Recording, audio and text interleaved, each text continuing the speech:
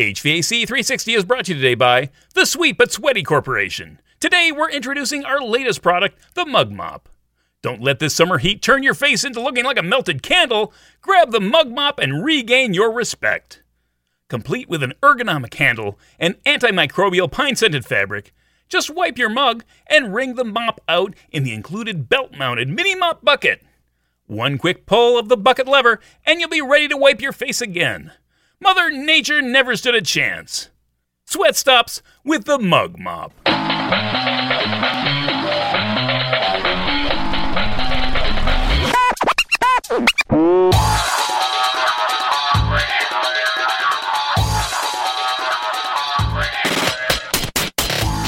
everybody, welcome back. Matt Nelson here, your host for HVAC 360, helping you be the best and the brightest in the field of HVAC.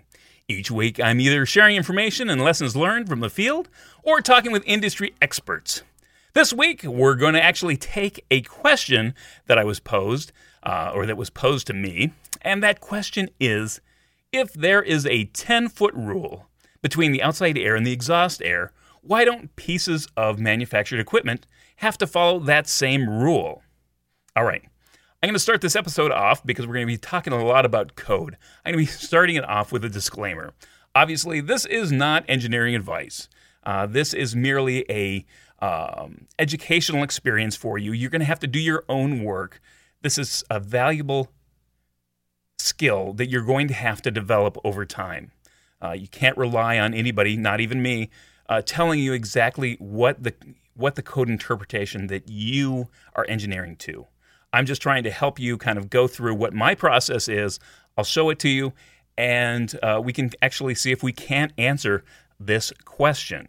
Having said that, let's get into the research. All right, so the first thing we want to do is we want to look at what is in this question. What can help us out? We know that, for instance, this 10-foot rule is provided to us by code. So whether it's 10 feet here, it's some metric amount in some other countries, Canada, Australia, UK. It's gonna be something, and they probably have similar codes elsewhere. But for the most part, I'm going to be talking about U.S. codes. So when I talk about U.S. codes, I'm going to reference the International Code Council. So the International Code Council mechanical code for most states is going to be adopted in some form or fashion. They might make certain amendments. They might make certain changes. They might even, at a local level, if your municipality is big enough, they might have specific things that they're going to add or subtract to it. This is very specific. And again, this is why I put the disclaimer in the front of the show. You're going to have to do your own homework. But again, this is homework that is it's kind of fun to go back and forth and find out exactly what you can learn from analyzing this and reaching your own conclusions. So typically, what I found is the International Code Council, the mechanical codes for most states are available online. You can view them. It's not something that you necessarily have to go out and purchase. So if you want to do this at home and play along, grab your laptop, look up the International Mechanical Code, and we'll go from there. So there are two sections that, when we look at the International Mechanical Code, there's going to be two sections that, when we look down the list of chapters that are included in the International Mechanical Code, that are going to just pop out at us right away. There's going to be Chapter 4, which covers ventilation, and Chapter 5, which covers exhaust systems. So, again, when you were looking at this and we're going through the codes, this is one of those essential skills as a designer that you're going to want to have. Even if you're a contractor, it might not be a bad idea to be able to know exactly how to go through code language, code books. Some of the language might be a little bit, obtuse. You might use a difficult word to explain that things might be difficult to understand. That's really good. Thanks, Matt. It's better to know how to go through the codes than blindly following supervisors and things like that. people, your higher-ups. You need to be able to know this information for yourself. And if it's different from what they're telling you, it's a good opportunity to have a great in-depth discussion about why they feel that way. Why did they say this when the code says something else? They might not have realized that the codes change, and that's the thing. Codes change all the time, and it's really important that you keep up on the latest code cycle. A lot of this stuff, the 10-foot rule has been around for a long time, so a lot of them don't really change that much. But when they make those subtle changes, you should be aware of them because, it can throw you off, and you're ultimately responsible for your own designs. So having said that, codes change, and it's important to know that you really need to keep all your sets of codes. I know that when I was growing up as an engineer, one of my duties was when the latest changes to the code came out, they'd give me the sheets and they'd have me replace certain sheets that were updated. Now, I couldn't just throw the old sheets away, even though that's kind of what I thought, but it's important not to throw those sheets away. It's important to keep what changes were made in what year, so you could reference that. That would be kind of a cover sheet. And then you'd keep all the pages that you changed out after that. That's really important because if you have a design, say, for instance, a building that you were working on had a problem, but it was designed under the 2013 code, and you looked under the current code and it said something different, and you're like, well, wait a minute. Why did they do it like this? Well, you can't look at the current code for something that was built in 2013. It was built under that code, so it had to follow those rules. So you go back and you look at the 2013 code and see what had changed, what applied, and if it made sense for that. So you really need to keep all that information kind of going forward as you're designing. You just can't throw it away. It's essential for some code reference. All right. So again, we're looking at the two chapters. Chapter 4 covers ventilation. Now, when I talk about ventilation, I really mean outside air. That's an easy equation. They talk about, and it's so important because words really matter here. Ventilation means something very specific to in the code language. So, of course, it means outside air, but it also kind of has a certain nuance about it. So, it's really important to know that each one of these words you can actually look up, go back, and kind of figure out and identify. And that's some of the things that help you understand the different parts of the code. So when required, that's in 401.3. It's basically you want to ventilate a space when it's occupied. Really, if it's not occupied, you don't have to ventilate a space. It doesn't need any outside air.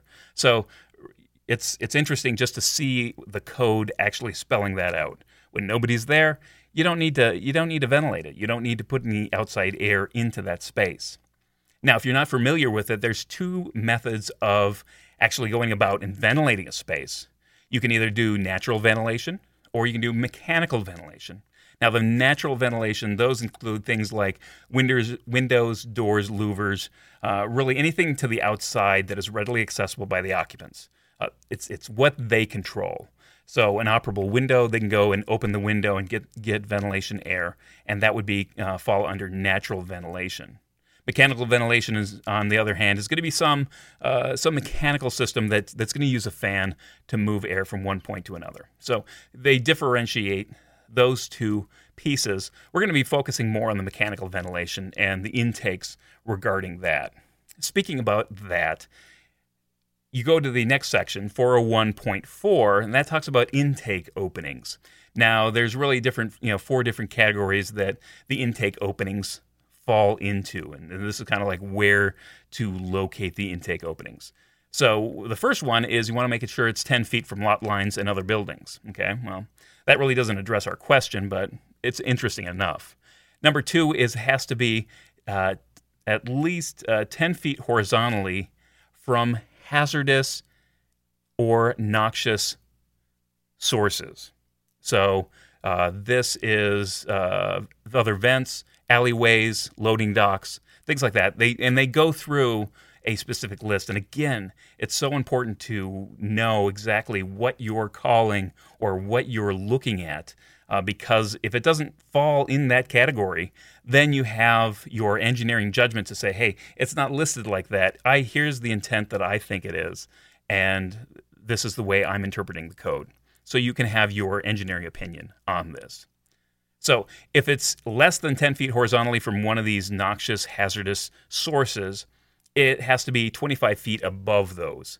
So that is the stipulation for number 2. Number 3 is that if it's 3 feet or more below a contamination source. Now, that's the very important key there, contamination source. Then it has to be, if it's 3 or more feet below, then it can be within 10 feet.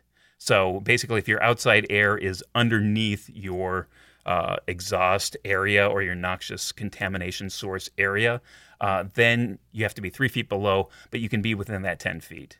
If it's on the kind of same line, you can be 10 feet away again, but that 3 feet below allows you some separation. I assume that they're going to figure that the noxious fumes are going to go up. They're going to be more buoyant, so everything's going up. So I think that's why they allow that particular exception to or rule to be followed. And the number 4 is some flood zone requirement. So I'm not going to include that in this discussion. But again, all the words matter. Specifically, and if you didn't know this, specifically, if it's not described within that section, there actually is a chapter called definitions. So if you're unclear about any of these words and what they exactly mean in the code, you can go up to the definitions section, the definitions chapter, and take a look at that. Now, the first one, obviously looking to answer this question, the contamination sources, that really kind of identified exactly,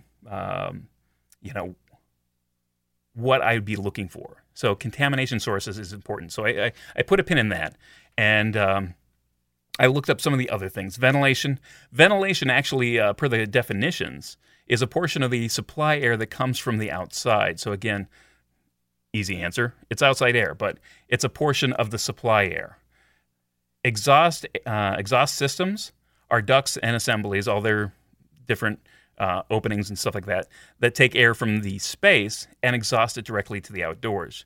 So again, the ventilation and exhaust system, the ducts and assemblies. And what the important thing that I pulled away from the exhaust system is that it seems like it's not part of, there might be a fan included, but it doesn't really say that it's being exhausted to a piece of equipment. It seems almost separate. And I think that, in combination with these contamination sources, really supplies some sort of information that we could dig into a little bit further. So it happens that contamination sources has its own little paragraph, and I'm going to read that to you now. It's 401.6, contamination sources. So stationary local sources producing airborne particles, heat, odors, fumes, spray, vapors, smoke, or gases in such quantities as to be irritating or injurious to health shall be provided with an exhaust system according to Chapter 5. So, obviously, spray, vapors, fumes, again, those noxious things that are really objectionable, that are injurious to health, that are irritating. Those are kind of, when I'm thinking engineering-wise, those are going to be pretty important. I guess when I think about it, if you were to sit outside of air handling unit where the relief was or the exhaust was, and you were to sit there all day and just breathe in that exhaust, it probably wouldn't bother you. It probably wouldn't irritate you. It probably wouldn't injure you at all. So that was one of the things. And I think, again, it's important maybe to redefine what we classify on an air handling unit. And this is just specifically for an air handling unit. that your outside air intake and your exhaust, maybe the exhaust is the wrong word. Per code, maybe that's the wrong word to use because it doesn't really fall into that category of, producing all these, odors, fumes, etc. Because, ultimately, you're going to be, returning a portion of what you're bringing back. You're going to return a portion of that, and the rest is going to be relieved. You're going to have this, you're going to bring in outside air. It has to be a zero balance. So there's amount of outside air, and the amount of relief air should be equal if you're keeping just kind of a neutral air balance. So the return air comes back, and that's obviously not noxious because you could use it if the conditions were right. You just reuse it. But you have to bring in some outside air just to kind of, dilute and provide ventilation for the spaces because they don't have, you're providing mechanical ventilation in this case. So to keep the air balance neutral, you got to get rid of some of the air. And I think calling that air that you get rid of exhaust may be a little bit of a, you're doing yourself a disservice by naming it that. Maybe relief is a better word for that. And again, using relief doesn't trigger the exhaust connotation. So, that being said, for air handling units, I think relief is the right word to use. So for air handling units, if you have your relief and your outside air intake close to together, I don't think that's a big deal. I don't think that's a huge deal, and I think that generally speaking, that would satisfy the code. So to answer part of the question, that's okay. So, but we don't want to necessarily stop.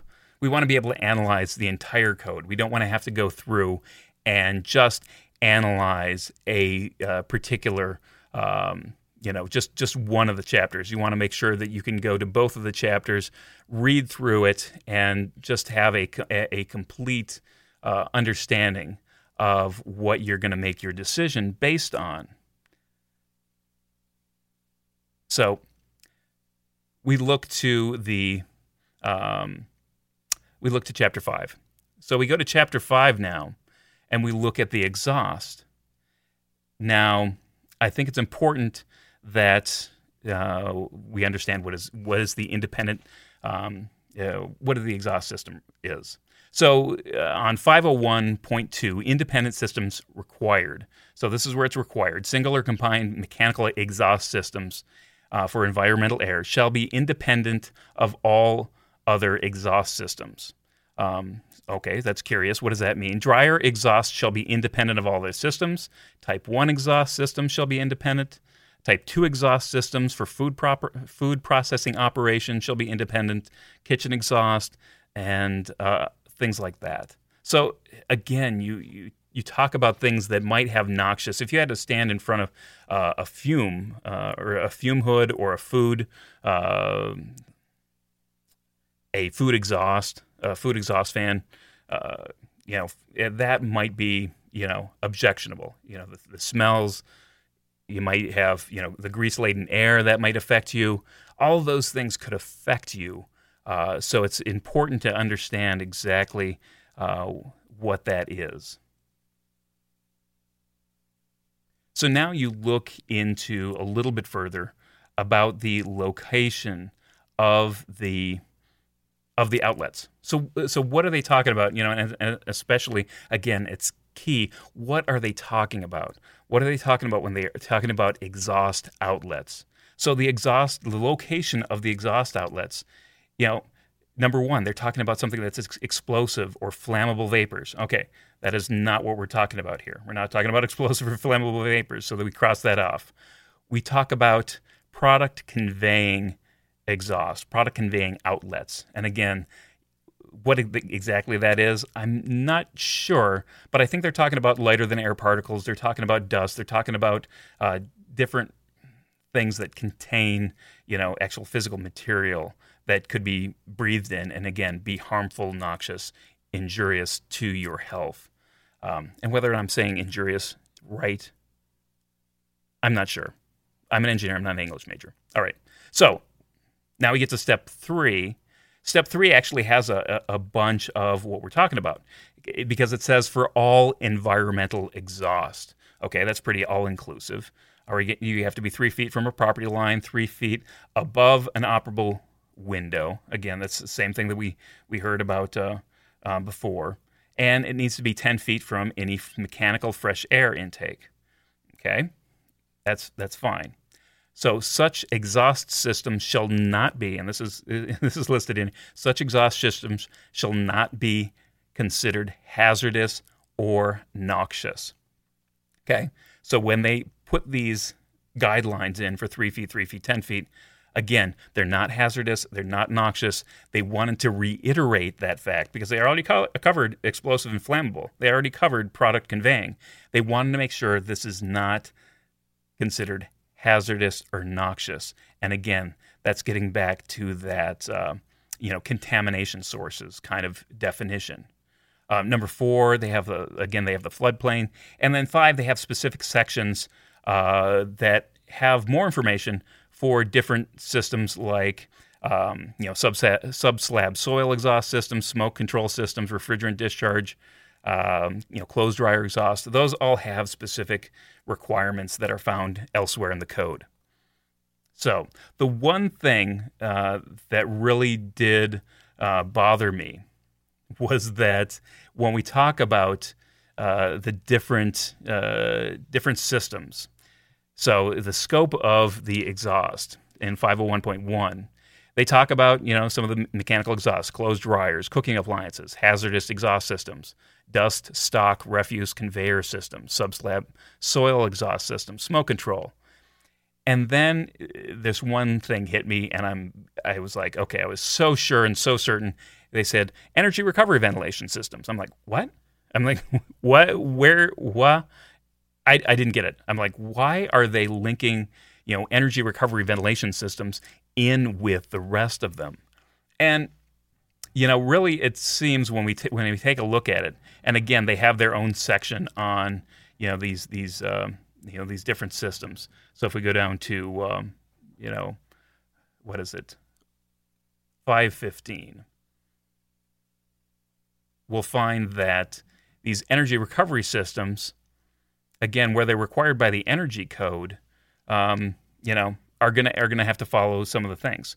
Again, it seems that the intent here is to not have them.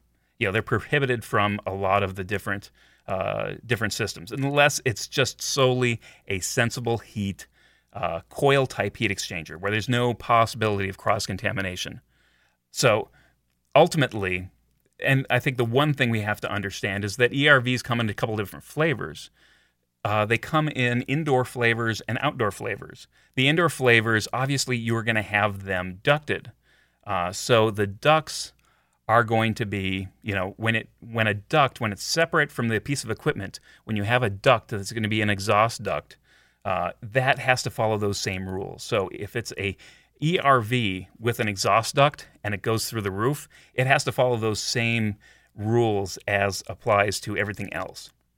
But if it's an outdoor unit, and you have the relief and you have the outside air, I think, or the exhaust and the outside air rather, because you're not necessarily relieving anything, you're exhausting everything for the energy recovery wheel, the whole purpose of it. I think that is where you really have to start using your engineering judgment.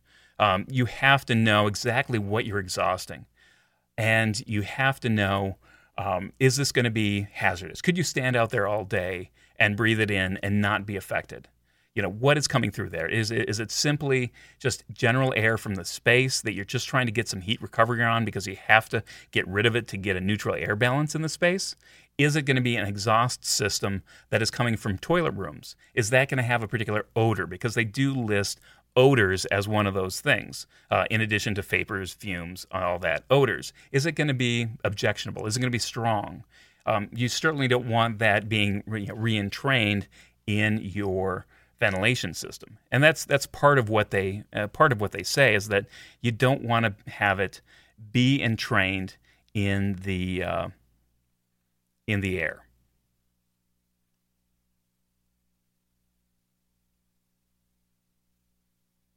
All right. So my answer to this question: do they have to follow the same rules? And I would say, in my engineering adjustment, if it's an air handling unit, no, because it's not a valid contamination source. Your relief air is not a valid contamination source. If it's an ERV, if it's something where you're taking toilet exhaust or a large amount of toilet exhaust, there's some ERVs that I know that when you take a look at the calculations, they say, okay, let's limit the toilet exhaust to 10%. Now you have some dilution factor before you exhaust it. That, I think, is valid. I think that anybody supplying a rooftop ERV is going to have some sort of understanding of this exhaust is going to be directed in a certain direction, and they're going to be pulling outside air in a different direction. Usually when you take a look at those ERV units, a lot of times it's around the corner. Curiously enough, I thought about that, and I'm like, is there something about a corner that becomes magical? Like if it's taking outside air through the back end of the unit, and on the side you have the exhaust for the ERV. I couldn't find anything relating to the corners. Anything that I did find was still, about that 3 foot mark, but there was nothing specifically saying, okay, you know what, it has to be 3 feet in either direction, from the corner. But I didn't necessarily find anything that was concrete that I would be, willing to base an engineering judgment on. So, obviously, you want to put a big asterisk here.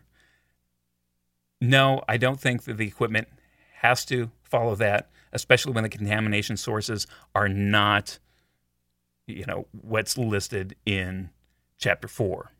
But in the same regard, you still have to be intelligent about your design. You still have to be intelligent about where you're placing your equipment. Should you line up an outside air intake with a relief from an adjacent unit? No, I don't think that's wise, engineering-wise. I think you'd still want to keep that separation just because it makes sense, just because it may be a little best practice.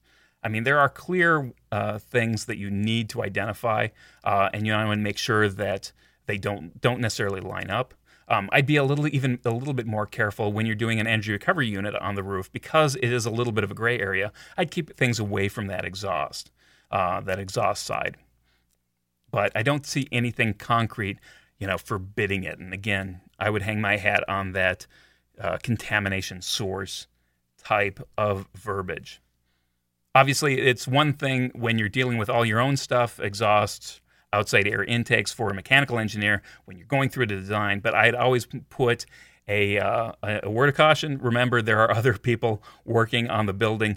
Don't forget about things like the emergency generator exhaust. You don't want to forget about plumbing vents and things that the plumbing engineer might design into the project. You have to be aware of all those different possible sources of noxious and hazardous contaminants, and you have to account for that in your design. All right, so that's my answer to the question. Does rooftop equipment have to comply with that 10-foot rule? So I hope that was helpful. That is by no means definitive in the code. It's not directly addressed, but I hope this kind of takes you through the process of, finding the chapters that are relevant. You kind of go through, read through each chapter. Some chapters apply, some chapters don't, or some paragraphs apply and some paragraphs don't. And you have to kind of go through the whole process for yourself. And again, I would encourage you to kind of go through. I've highlighted some of those. It should be roughly the same, Chapter 4, Chapter 5. Take a look at that. And I'd encourage you to go through it yourself. If this is something, if you're a designer, if you're new to design, I'd encourage you to go through that exercise. Because, again, it's going to be one of those skills that you're going to have to use over and over again. And, things change. So keep up on the codes. Make sure you know how to do it. Make sure that you're aware when the code changes. All right, thanks so much for listening. I hope you learned something here. If you're looking, if you know somebody who's looking for information about this or who's newer to, being a designer, you might want to share this episode, and I really appreciate that if you pass this along. If you're not a subscriber, go over to HVAC360.com and join the growing community of people just like you. And lastly, I'd be honored if anybody considered leaving me a rating and review on Apple Podcasts. That helps everybody out. Trying to get this information out to people. If you're on YouTube, jump over there, HVAC360.com or HVAC360, look that up and subscribe to my YouTube channel. Again, that helps me do some special things in the future if we get enough people signed up to do that. All right, well, that's it for this episode of HVAC 360. I'm Matt Nelson, helping you be the best and the brightest in the field of HVAC. And as always, know what you build and share what you know.